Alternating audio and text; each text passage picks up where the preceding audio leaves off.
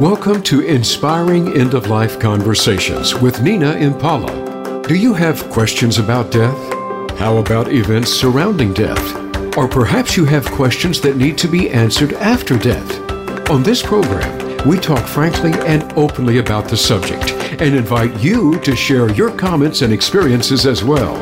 Now, here is your host, Nina Impala. Well, hello, everyone, and welcome to another episode of Inspiring End-of-Life Conversations. I love doing this show, and all these wonderful people that come on touch my heart in so many ways. Today, we have a beautiful woman on that is just full of so much joy, and the way that she helps people that I really wanted to have her on the show. Her name is Sherrie Dunlevy. Many people may remember her as Sherrie McCutcheon. I hope I pronounced that right, Sherrie, a popular media figure in the Wheeling, West Virginia, Steubenville, Ohio area for over 30 years. Sherrie hosted her own radio talk show on WKKX and was the main news anchor at WT0V9.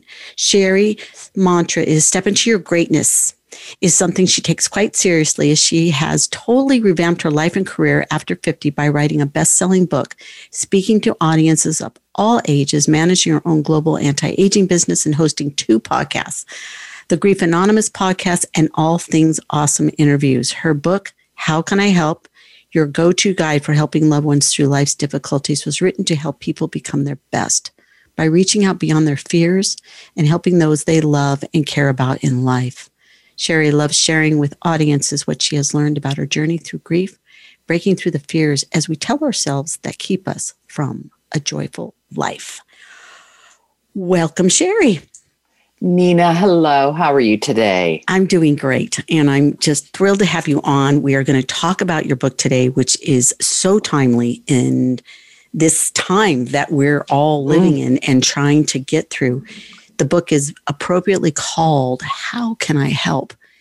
And, you know, Sherrie, this is a very inspiring book. And even with my 20 plus years in hospice, there was so much good information in here. My main thing is I want to ask you, because this is always the most beautiful story, what inspired you to write this book? Tell us that story. Okay. 21 years ago, my husband and I lost our second son, Brandon. I was on a television news anchor at the time.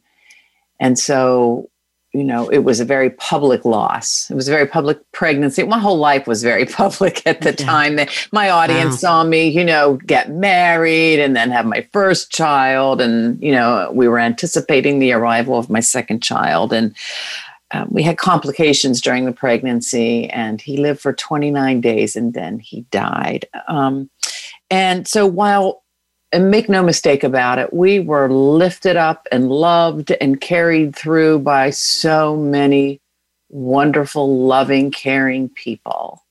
However, some of our closest friends who we thought would be there for us just kind of disappeared out of our life. Interesting. And through the years, I've found, Nina, that's not uncommon. It's not uncommon at all.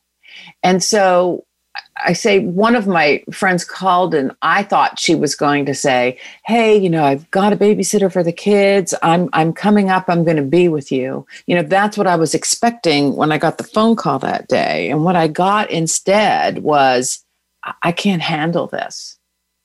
And I never heard from her again. And then 6 years later, out of the blue, she called and wanted to catch up.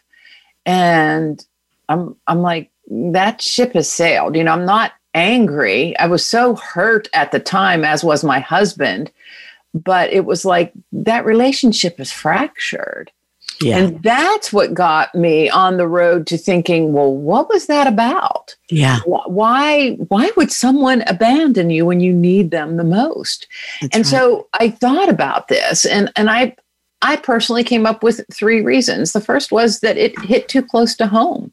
You know, she had children and I just lost a child, you know, so that is so frightening that maybe you can't face it. It's the worst fear, the worst thing imaginable. And it was too much for her. Mm-hmm. The second thing is that there were probably people that really wanted to say something or do something for us, but they didn't know what to say or do at all. Like, well, what? I don't know what to do. It was never modeled for them, or they had never experienced a loss to see what that looks like, so they just didn't know. And the other category is, well, you know what? I want to say something. I want to do something, but what if they start crying? What if I make it worse? What if I make them feel worse? Then I just probably shouldn't do anything at all. And so I thought, wow, if there was just something out there that could help people and just make it simple,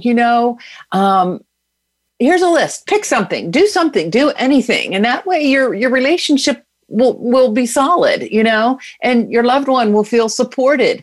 And every time I Googled it, every time I went onto Amazon, anytime I walked into a bookstore, I would go and look, and I couldn't find it. And honestly, I think the Holy Spirit was telling me, Nina, look all you want, Sherrie, but you're not going to find it until you write it. Wow. And see, across the board, whether you're talking about, and this book is good for significant losses of all kinds. So divorce, unemployment, life-changing events. That's what I call them. They're right. There's no going back. So in your opinion, it's basically our fears. Yes. Of not, that, and I always say fears are false experience is appearing real. It's something in my own life that I try and work on all the time. And it means, truly, when you have a fear about something, I kind of think you're in the future. What if I do this? What if I hurt them? What if I make them cry? What if what I'm doing irritates them or annoys them? But one of your key points that you say that I love is that you say, just show up. Right. Just be there. Just be there. There was only one unanimous answer in the whole book out of everyone that I interviewed. So I am not the expert per se. I do have some tips and suggestions that are mine in the book. But what I did, using my television background, is I interviewed people who have gone through all of these. Great idea. And I said, I asked them, would you share with me what your family and friends did to lift you up, to carry you through, to support you? What were those things that they did? What was unique? What was memorable? What was most helpful? And then I also said, what was not so helpful? If you notice, Nita, in the book, I didn't say, don't say this. I said, this is not so helpful. Right. No, you did. You put it very eloquently in the book, and that's fine because people literally just don't know. In my work that I've done in my life, I know that people they're like afraid of me. It's like I'm the angel of death, don't see Nina because, right. going to talk to you about death or somebody's going to die or whatever. And I seriously have lost friends over it, over people's fears about what I do for a living. And I think I love, even when you say, just show up, 3 words, actually 2 words, just show up is 1 word. If you just, even when you say it, the simplicity in it and holding space for what could happen, or what could occur, or what could get better, I think that was just, to me, that was like, you took the whole book, and basically the whole book is really about showing up. The other thing that you say that I really love is you have to kind of go internally and ask, what kind of friend can I be? Exactly. I literally just got off the phone with someone who their husband had something happen. And the first thing I'm going to do when I get off the show today is call her and check on her and see how she's doing, because it was a big deal, And that's just about showing up and just being a friend any way you can. Do I know what she needs now? No. No. What would you yeah. What was the question? What would you say was helped lift you up the most when you lost your son? Because you found out pretty early in the pregnancy that there was going to be problems, right? Yeah. So you kind of knew for 9 months that you guys were going to be challenged and could possibly lose your child. Right. Yeah. So we knew. And so, people would just call on us, how's everything going? And we were, I'm one of those people that was so blessed to have my in-laws and my parents, been very close to us. I had a 2-year-old, soon to be 3-year-old, and so they were able to care for him. People were very, very good to us. So some of the things that I remember are just people who showed up to our house just to be there with us, just to sit on the couch with us, right? That showed up with food, that took care of needs that I didn't even know. You don't know what day of the week it is. Like there are certain things that just flash in my mind that I don't really remember, but I remember who was there. I don't even remember what they said. I just remember they were there. Yeah. And so I think that it's perfectly okay, Nina, for you to say to your friends, I have no idea what to say to you, except I am so very sorry that you are suffering and you are hurting right now. And I will be here for you. And if you, I always tell people, you know what? And if you need a shoulder to cry on or an ear to listen, then I offer mine. That's a good way to say it. And I think by saying that, as opposed to one of the things that you mentioned in your book that's not helpful, is saying, if you need anything, just let me know. Is that because that's what a lot of people do? It's kind of like a general kind of statement. It's a statement that do you say it? I say it. Everyone says it. I try not to say it anymore, but it's just something that rolls off the tongue. Yeah. And I put that in my not so helpful section. And the reason that I find it not so helpful is, like I just said earlier, you don't even know what day of the week it is, let alone what you need. For example, let's say someone who has lost their husband, okay, and they have traditional roles in the family. Yes. Okay. So she knows how to wash clothes and put dinner on the table and take care of everything inside, and doesn't even realize until the grass is 2 feet high that, oh my gosh, I've got to mow the lawn. Oh my gosh, who takes out the garbage? Just things like that they don't think of. I remember when my husband's grandmother died, his grandfather did not know how to cook or do laundry. Right? Yeah. So what I'm saying is that, first of all, why this is not so helpful is because people might not know what they need right now. Okay. Because they don't even know what's going on. That's a really good point. And, I've heard so many widows say to me things like taking out the trash, picking up the leaves are things they never even had to think about. Shoveling snow where I live. Yeah. Husband always just did it. Good point. That's a really good point. Because when I read that, I thought, okay.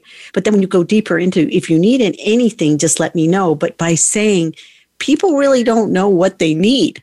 Not right away. No. And so what I say is a more helpful way to phrase that question would be to say, Nina, can I come over and mow the grass? Can I go pick up groceries? Yeah. Or can I walk your dogs for you? Yeah. Okay. 3 things that I'm willing to do for you. That's right. Now, you'll never hear me say, Nina, can I come over and clean your house? I might say, can I send a service over? Right. But somebody could offer that, though, if they wanted to.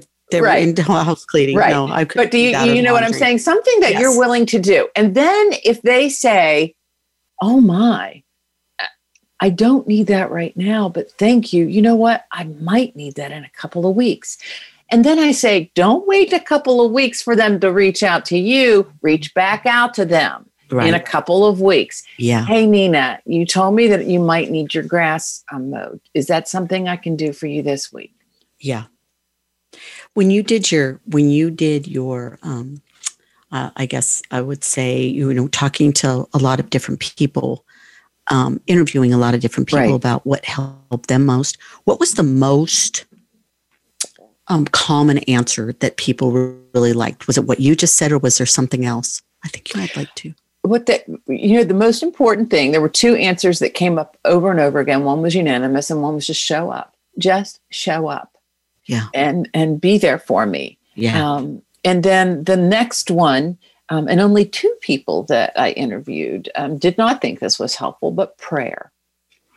People really appreciated prayer. People told me that the prayers were palpable, that they felt the power of the prayers. And I have felt the power of prayer too. And some of the most beautiful experiences, because I was a public figure in my community. I remember I was coming home from a doctor's visit, very, very pregnant. And I was just in a restaurant and with my mother, and this group of, they were in a Bible study, and they asked if they could come over and pray over me. And I cried. That was just so touching to me. That is very touching. Yeah, prayer is so powerful. I've given prayer cards before to people, because there's a little store not far from where I live that has got a prayer card for every situation. And every time I've given one to somebody, they really appreciate it because it gives them something to hold on to. Yes, tangible, right? Yep. And somebody gave me something that I could actually read a prayer off of and hold on to or whatever. And that's what I did for that person, that this person had lost a child, and it was a very sad situation. And I'm Catholic. Mm-hmm. And I always thought about how Mother Mary lost her child, right, and used that. And this person was so touched because they had never thought about it that way, but it brought some peace, and it just made me feel so good because, like we've discussed so far in the show, I just really didn't know what to do, right, to make her feel better, to help her with her pain. And that was something that was important to me, is prayer and being able to have something tangible to hold on to, Sherrie. So it was absolutely beautiful. Yeah, it was. It was so, and it was something that just kind of came to me. I think it was kind of like a download. I know we got to go to break here in a minute. And when we get back from break, I really want to talk about what's changed in our world that has made these ways to help people a little bit challenging. We'll be right back with that. And hang in there. We'll be right back.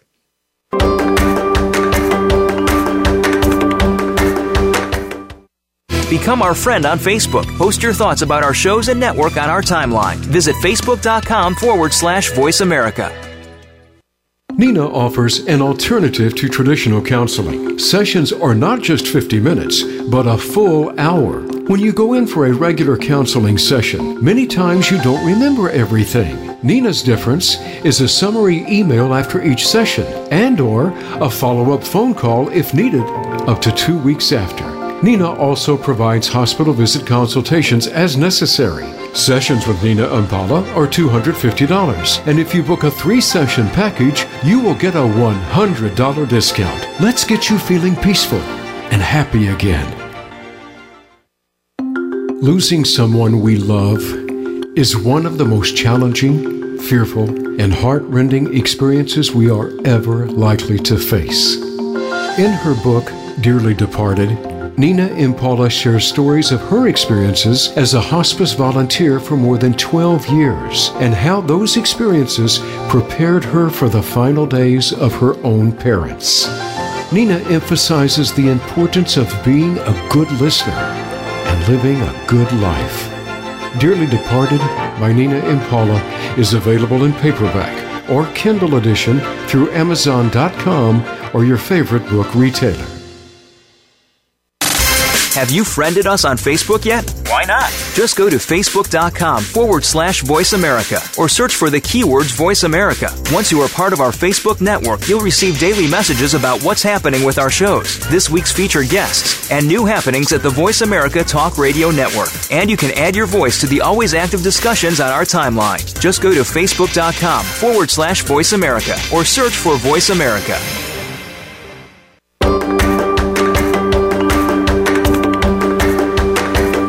You are listening to Inspiring End-of-Life Conversations. If you have a question for Nina Impala or her guest today, call into our program at 1-888-346-9141. That's 1-888-346-9141. Or send an email to to tutoringforthespirit@gmail.com. Now, back to this week's program. Hi, welcome back, everybody, and thanks for tuning in. So I'm here with my wonderful guest, Sherrie Dunlevy, and we're talking about her book today, How Can I Help? So, Sherrie, one of the things that really got me thinking, I would say, back to my childhood, is growing up in a neighborhood where you all knew each other. You knew everybody on the block. Everybody helped themselves, helped each other. And that is something that's really disappearing. And our neighborhoods are disappearing in that way, extended family. People are living all over the place. So in the grieving process. Oh, yeah. Yeah. I find, and I want to talk about two things here, not only that, but also how we're grieving so much in social media. Big deal. So let's say, like I was just even thinking about my own little neighborhood that I grew up in. We were there most of my childhood, like 16 years, And if somebody on our street was sick or there was something going on where we knew, you'd maybe see a hearse pull up or something. We all knew each other that well that we were there for each other. Right, there's an earthquake. You walked out your front door and you checked on your neighbors. And now it's like, I've moved around a lot in my life, but even though I have, I still think that is just not what it used to be. It's not. And there are so many people today that have no idea who their neighbors are. Yeah. No idea. We've moved from the front porch to the back deck. Oh, wow. That's a powerful way to put it. Yes. And they don't even build front porches on homes anymore. No.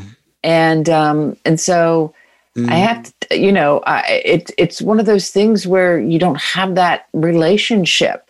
You don't have that connection. You don't know who these people are. It's sad to me, I wish that I knew my neighbors better. Right? Yeah, I really do. I used to love to go out in the yard and you'd see your friends and your neighbors and stuff, and you talk to them. Some people have that. It's not everybody, but I'm still blessed to have that. Yeah. I live in a beautiful neighborhood in West Virginia where, the neighbors do come out and help and, invite each other families over, and children play outside and ride bikes, and all the parents are, standing outside and talking. Just, it's neat. Beautiful. Oh, that's neat. I hope to have that again in my life. Well, the other group of people that you talk about is the church ladies. Yes, the church ladies. Always there, aren't they? The church ladies. Yeah. There to take care of everything for you. When there was a funeral, you didn't have to worry about anything. You showed up to the mass, and then the church ladies took it from there, right? Yeah. And they just cradled you in their noodles and love and rigatoni and chicken and, whatever they would fix for you, and for the masses. And, and they just showed their love and respect and kindness and generosity in that manner. And you didn't have to worry about anything. They took care of it for you. They just show up. That's what they do. They just show up. I know, at our church, we have, they have these quilts out every Sunday, and there's a lady that makes these quilts, and every knot that you tie, you say a prayer. That is simple, like Americana kind of stuff that I feel like we're losing. And, yes, I just don't want to lose it. I don't, and it's people like us that, bring that to the table and stuff. I'm even trying to start a bereavement group at my church so I can kind of start helping people in that way. The thing that scares me, though, I think a lot about is giving people options. So not grieving on social media. And I'm not talking about beautiful Grief Anonymous and the Grief Resource Group and Open to Hope and all those people that are doing so much for people that are locked in, or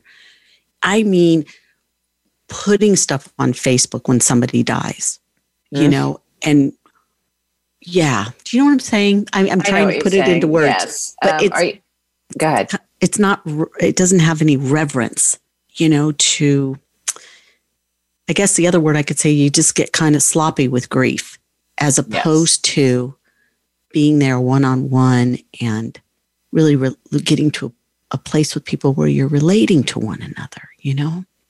Yes, I absolutely, like, it's nails on a chalkboard when I read that someone has passed, and then you read the responses, and it's an angel and praying hands, hugs and prayers, hugs and prayers. Yeah. Prayers, hugs and prayers, hugs.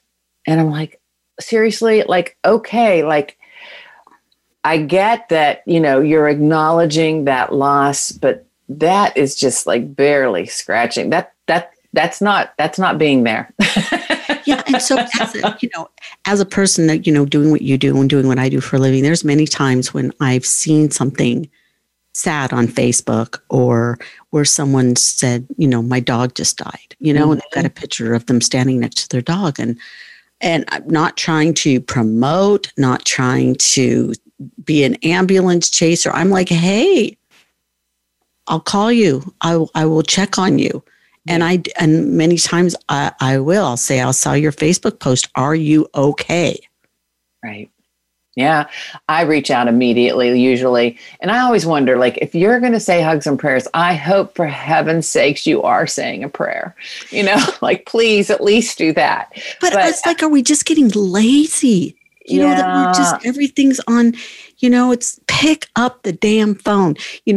Joe and I talk about this, my husband and I, we talk about this, and I think to myself, sometimes we get tired of texting. It's like, right. Damn phone, pick up the phone.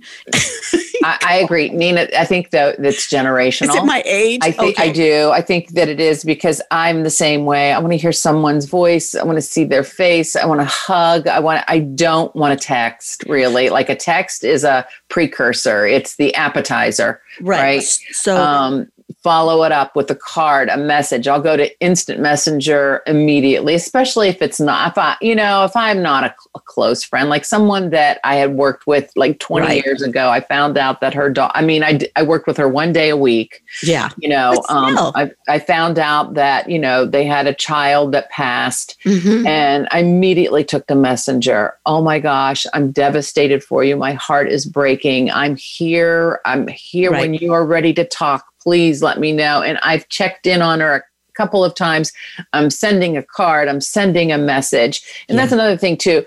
Cards are beautiful, tangible things. Yeah. I still have cards from 21 years ago when my son died. I still have those cards. And share, people couldn't share a memory of my son because there were none. He only lived 29 days. And, but if you can share a memory of that person's loved one or an experience that you had to where they mattered in your life, you are giving that family a treasure. You are giving them a gift of a side of their loved one that maybe they may not ever have known. That's good advice. That's beautiful advice. It's almost like I want to say this, is that it's almost like you need to promote your book to the millennials and the younger kids so that they know how to do this. Amen. Seriously. I know. I just think that, it would be a great graduation gift to give to them. Yeah. Really, because they don't know what they don't know. And then they get into something happens to them and they have no idea what to do. And they don't know, and they don't have that support, that loving support. They feel abandoned by their friends because this is so heavy for a young person. Right. So, yeah. And you just see it on Facebook. I see that a lot with younger kids too, especially when there's a suicide or something like that, and it's like people are young, with just and I don't want to generalize and say all young people, but when somebody dies there, remember when you were younger, your mom made you write a thank you note for your birthday gifts? Yes. She made you sit your butt down and write a thank you note. I remember that, like, you're going to send thank you notes. I'm like, what? But it taught me that kind of etiquette, where you send a thank you note. And I'm with you on cards because I send a lot of cards. One thing that we do in hospice, and I do it in my life, especially with a pretty traumatic death, is you send a card every 3 months. Mm-hmm. You know, and send them for the whole year. That first year is the first year so crucial. It is. And, you know, because literally after a couple of weeks, everybody moves on, but you're not moving on, especially with loss of a child or a husband, you know, somebody who was really dear to you and in your life. It takes a long time. And I know for me, the cards that I have from my mother's death mean the world to me. I have them in a big fat envelope. Yep. And every now and then I'll just go and look at them. And they provide such love and comfort. They do, because it was a reminder that she was here, that she existed. Yes. You know, I think the longer it is sometimes, and people that have lost a mother or a child or someone very close to them, it's those cards. That's what they do. You look at them 10 years ago. Yeah, my mom lived. My mom was here. I know she was, especially after a lot of years. You know, like you're saying, how long has it been since you lost your baby? It's been 21 years since we lost our son. And, you know, especially when he only lived 29 days. So think about that. I have really very little. You know, I carry on his memory in the way, but can I just tell you the power? Can I tell you a story about the power of a card? Yes. Because there was a woman, and I'll probably cry when I tell this story. That's okay. But there was a woman who was, she was our neighbor of my husband's parents, my in-laws. Okay. And she said, Sherrie and Rob, and I'm just like paraphrasing, but she said, you know, little Brandon, in his short life, he brought so many people to God, to their knees, praying to God on his behalf. How blessed you were to be his parents. And that card did 3 things for me. First of all, it made me realize that my son had a purpose, and he accomplished that purpose in 29 days. So I feel like I'm the mother of an accelerated soul, Nina. Yes, you are. But that got me to thinking, you know, so his life had purpose, meaning, and made an impact on people. Okay. In 29 days, even though people didn't even meet him. So that was the first thing. The second thing was, if he did that in 29 days, what am I doing with my 38 years? Because I was soon to be 38 at the time. What am I doing with my life? Wow. And I really started thinking about that. I thought about my career path. I thought about whether I wanted to be married, whether I wanted to have children, but I never thought about the kind of impact that my life was going to have on other people in the world. Okay. And the third thing that I learned from that is that a simple note inside a card, when a person really needs your love and support, can change their life. Wow, it's powerful. Very powerful. Because she changed mine. Yeah. She just she brought everything to, like, I don't want to say the service, but I just want to say it's almost like she painted this beautiful picture for you.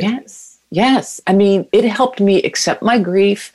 It helped me accept that this was my son's life and death story, you know, and that mine continued, right? So it helped me deal with the pain of that, of what if God only wanted it to be 29 days? And, you know, so what if their soul agreement, their little pact was, you're coming and she's going to be your mama, but it's only going to be 29 days.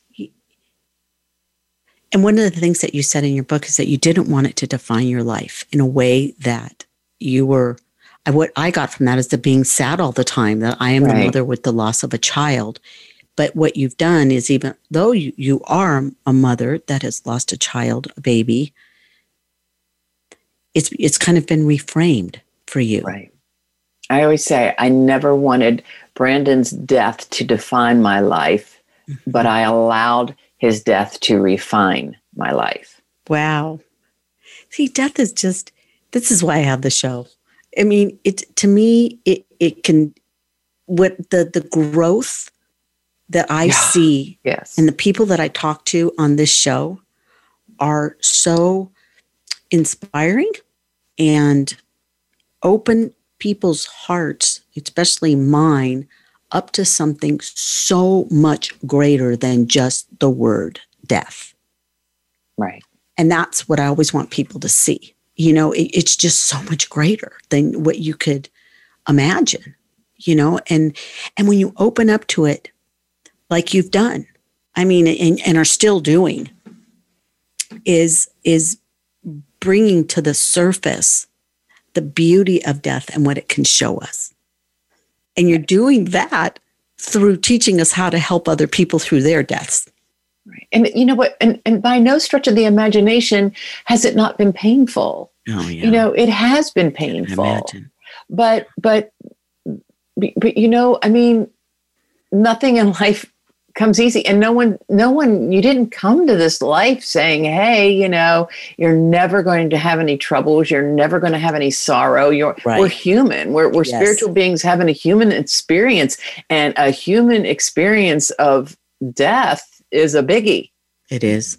And there's a lot of suffering that happens on this planet, period. That's just something you have to accept. Is that there's going to be suffering, there's going to be heartache, there's going to be sadness, there's going to be death. And to me, the more you open your heart up to it, the better your life can be and more enriching your life can be. Right. And there's going to be suffering, definitely, but we all have the ability to help ease others' suffering. And in turn, doesn't that get us ready for our journey someday? Absolutely. So that's, that's literally in my mind, I know this sounds a bit morbid, but we're all going to die and we're all preparing to die. And to me, by learning more about it, by talking to people like you, talking to my near-death experiencers, talking to all these different people in my life, it sounds sweet. It does, doesn't it? Sweet. I absolutely 100% get what you're saying. Okay. And it's just like the meme that you've seen on social media where it says we're all here just walking each other home. Yeah, it's one of my favorites too. It's so beautiful. We got to go take another break, Sherrie, but when we come back, we're going to talk a little bit more about your book and other things that you're doing in your life. So we will be right back. Thanks a lot.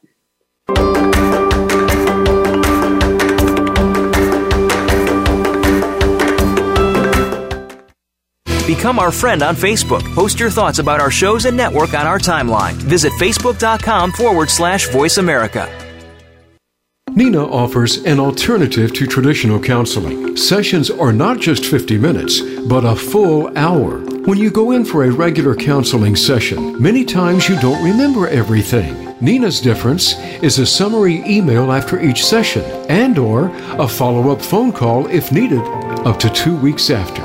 Nina also provides hospital visit consultations as necessary. Sessions with Nina Impala are $250, and if you book a 3-session package, you will get a $100 discount. Let's get you feeling peaceful and happy again.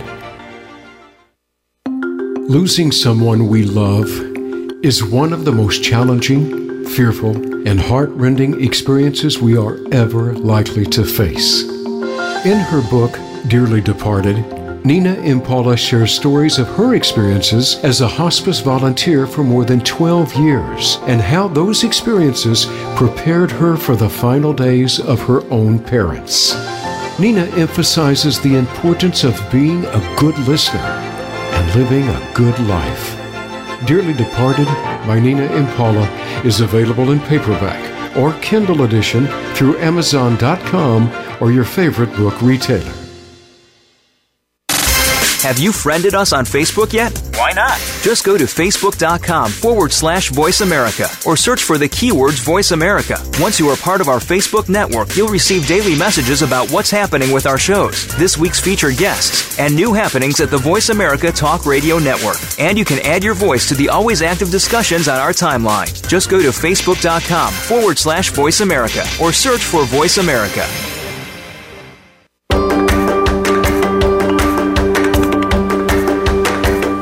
You are listening to Inspiring End-of-Life Conversations. If you have a question for Nina Impala or her guest today, call into our program at 1-888-346-9141. That's 1-888-346-9141. Or send an email to tutoringforthespirit@gmail.com. Now, back to this week's program. Okay, thanks for tuning in and welcome back to Inspiring End of Life Conversations with Sherrie Dunlevy and her book, How Can I Help?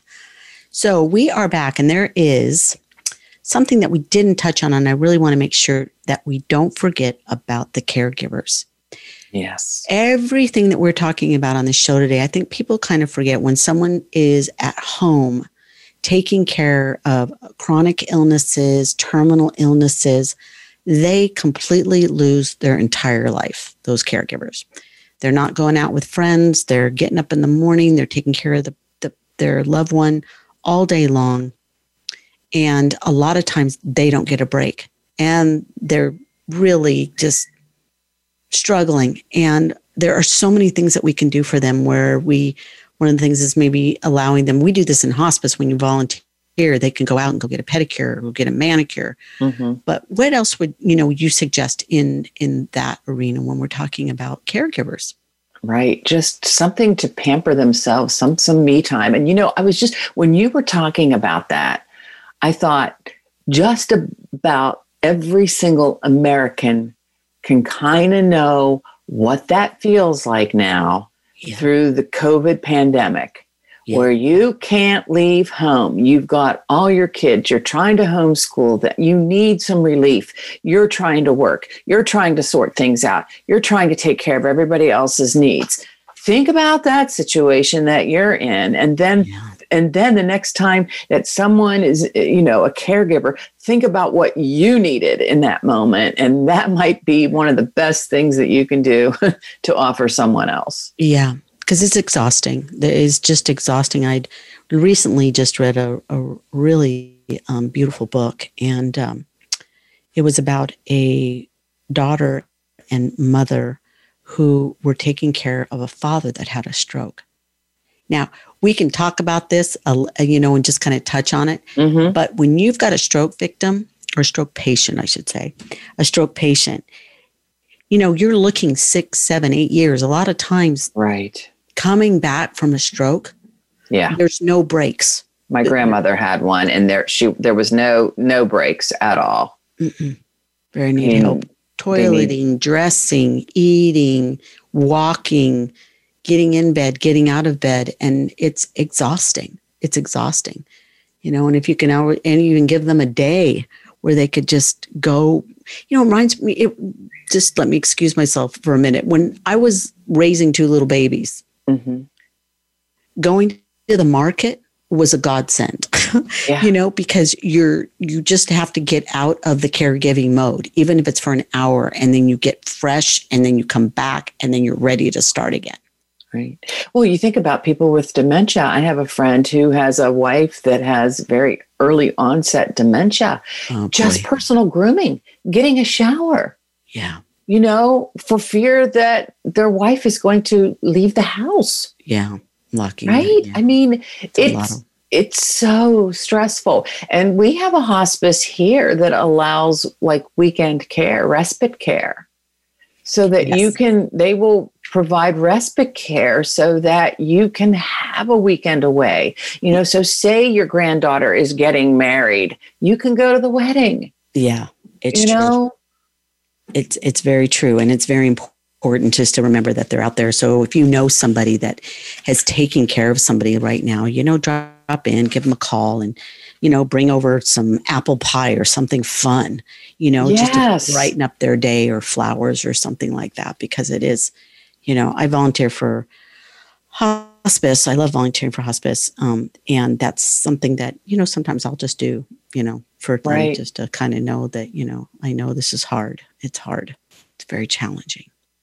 Right. So, Sherrie, on top of all this other stuff that you do, there's some other really beautiful things that you're doing out there. And I really want to make sure that we talk about it a little bit, because it's inspiring and it's happy, and we need that right now. Well, thank you. Yes, I'm really excited about this next journey. So I wrote the book I wrote the book How Can I Help? Because I felt like it was a resource that was needed, right? And so now I'm creating something called Graduating Grief because I feel like it was something that I needed. I feel like it's the next step in your grief journey. So, for example, my husband and I, like I said, we were lifted up and we were carried through, and we had a wonderful support group called Sherrie, and these people are beautiful people that helped us through our roughest days, especially during that first year. But it came to about 18 months or so, of going to these meetings twice a month, that I started to discover that I was feeling pretty good going into the meeting, but then I was leaving feeling worse than when I walked in. And I finally told my husband, I can't go back there. And he's like, the people are lovely. Yes, the people are lovely.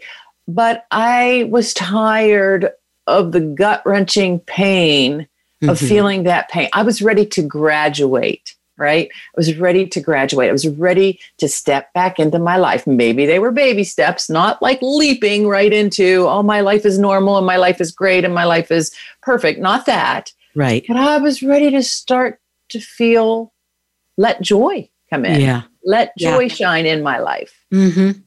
But there's a lot of guilt associated sometimes with that. How could I be happy when my son didn't, when my son didn't live? And, there's a lot of guilt. There's a lot of fear. What's that? I'm not supposed to be happy. I'm not supposed to be happy. What's going to happen if I'm out in public and I start laughing? What are people going to say? Wow. That I don't love my son? Does this mean that they think I'm not going to love my son? Yeah.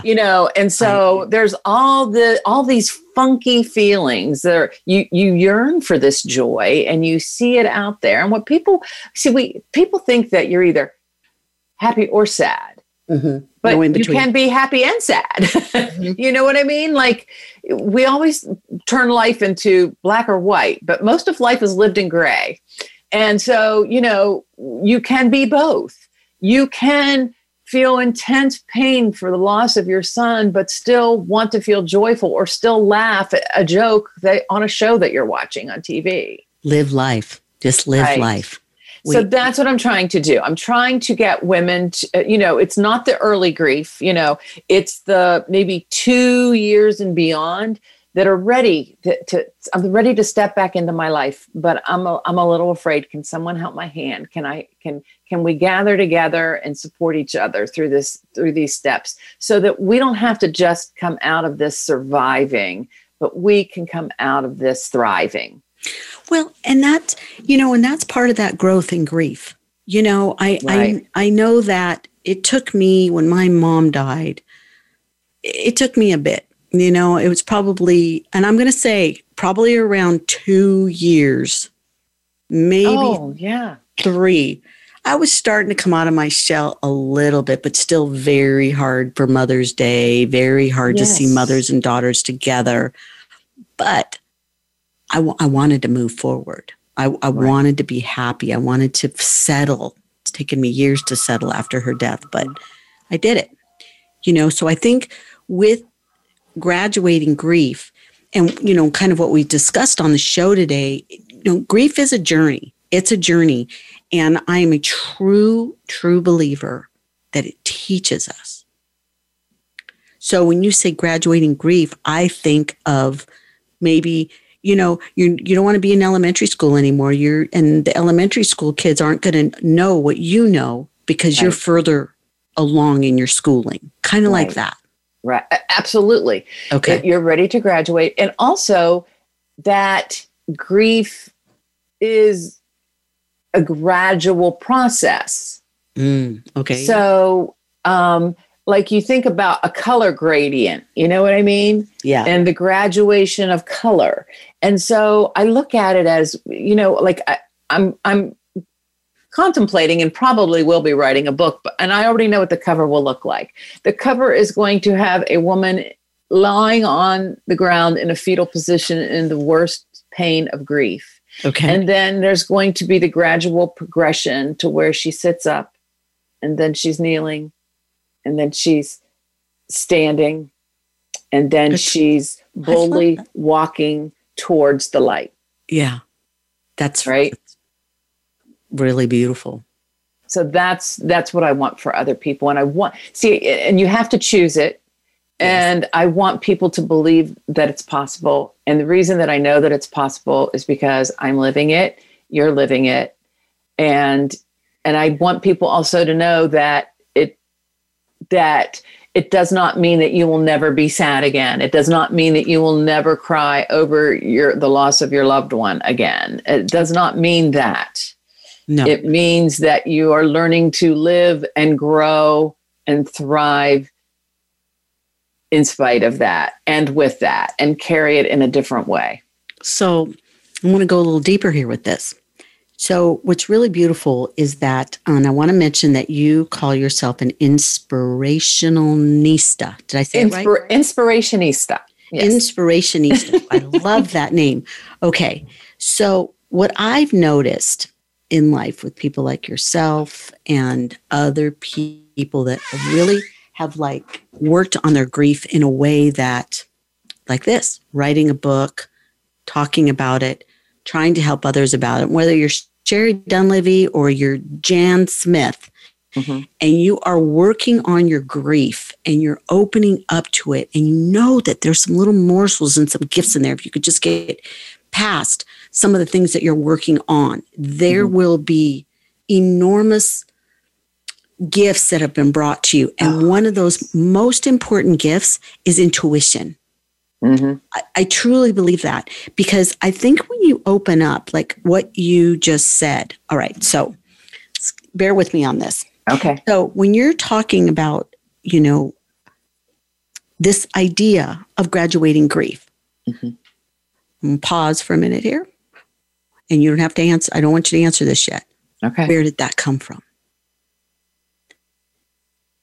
And what happens is those quiet moments in the car. For me, a lot of times it's when I'm folding laundry, is when I get these inspirations. And I feel that those are downloads from spirit. Because when you open up to grief and you really have an opening, when both my parents died kind of close to each other, and I, went through it, did the work, did writing. And I finished my book after my mother died, that something in me changed, Sherrie. I became a deeper person. I became more intuitive, and I became more open. And it wasn't by anything that I had an expectation or agenda about. It just happened. Yes. And that's what I see in you, is that you have these beautiful downloads. Gosh, we're getting close to the end of the show again. Yes. But go ahead. I call them divine downloads. Yes. That's what I say when I'm meditating. It's like a download for a computer. I don't expect to get it during a meditation, but it will come to me when I need it. Yes. And so I was trying to get very clear on what God wanted me to do. And I said, God, I have a heart for women, but I don't think that it's the direction that I'm going in. And you seem to be pulling me back in the world of grief. What do you want me to do? And I knew, and that I was, so you say it's when you're folding laundry. It's two places for me. It's either when I'm putting my makeup on or when I'm in the shower. Yes. And you're so graduating grief. And I'm like, oh my gosh, that's it. That's what I needed. I needed to graduate my grief. That's it. I can help women do that. Yeah. And it was definitely the Holy Spirit moving through me. And it was definitely a divine download. And it was definitely because I was asking. And I could tell, and the thing is too, it's like, you could just, the excitement in your voice let me know, wow, Spirit really spoke to her, because you get excited about that. And I could do a whole show just on intuition. And it's such a beautiful gift to hone in on. And it takes practice, but I think it's one of these gifts in life that the more we open, the more we try and learn, and I've got to wrap up,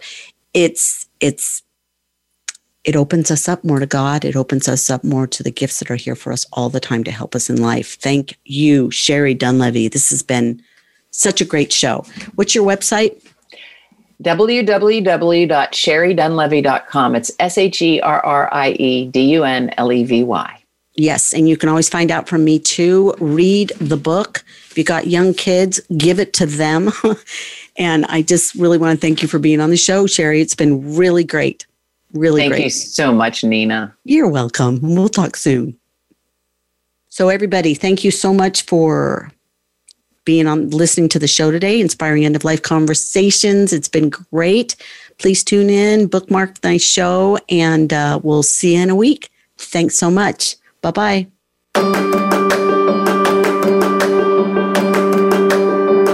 We hope you have found hope in this week's edition of Inspiring End-of-Life Conversations. Please join your host, Nina Impala, for another program next Wednesday at 6 p.m. Eastern Time and 3 p.m. Pacific Time on the Voice America Empowerment Channel. We'll talk again soon.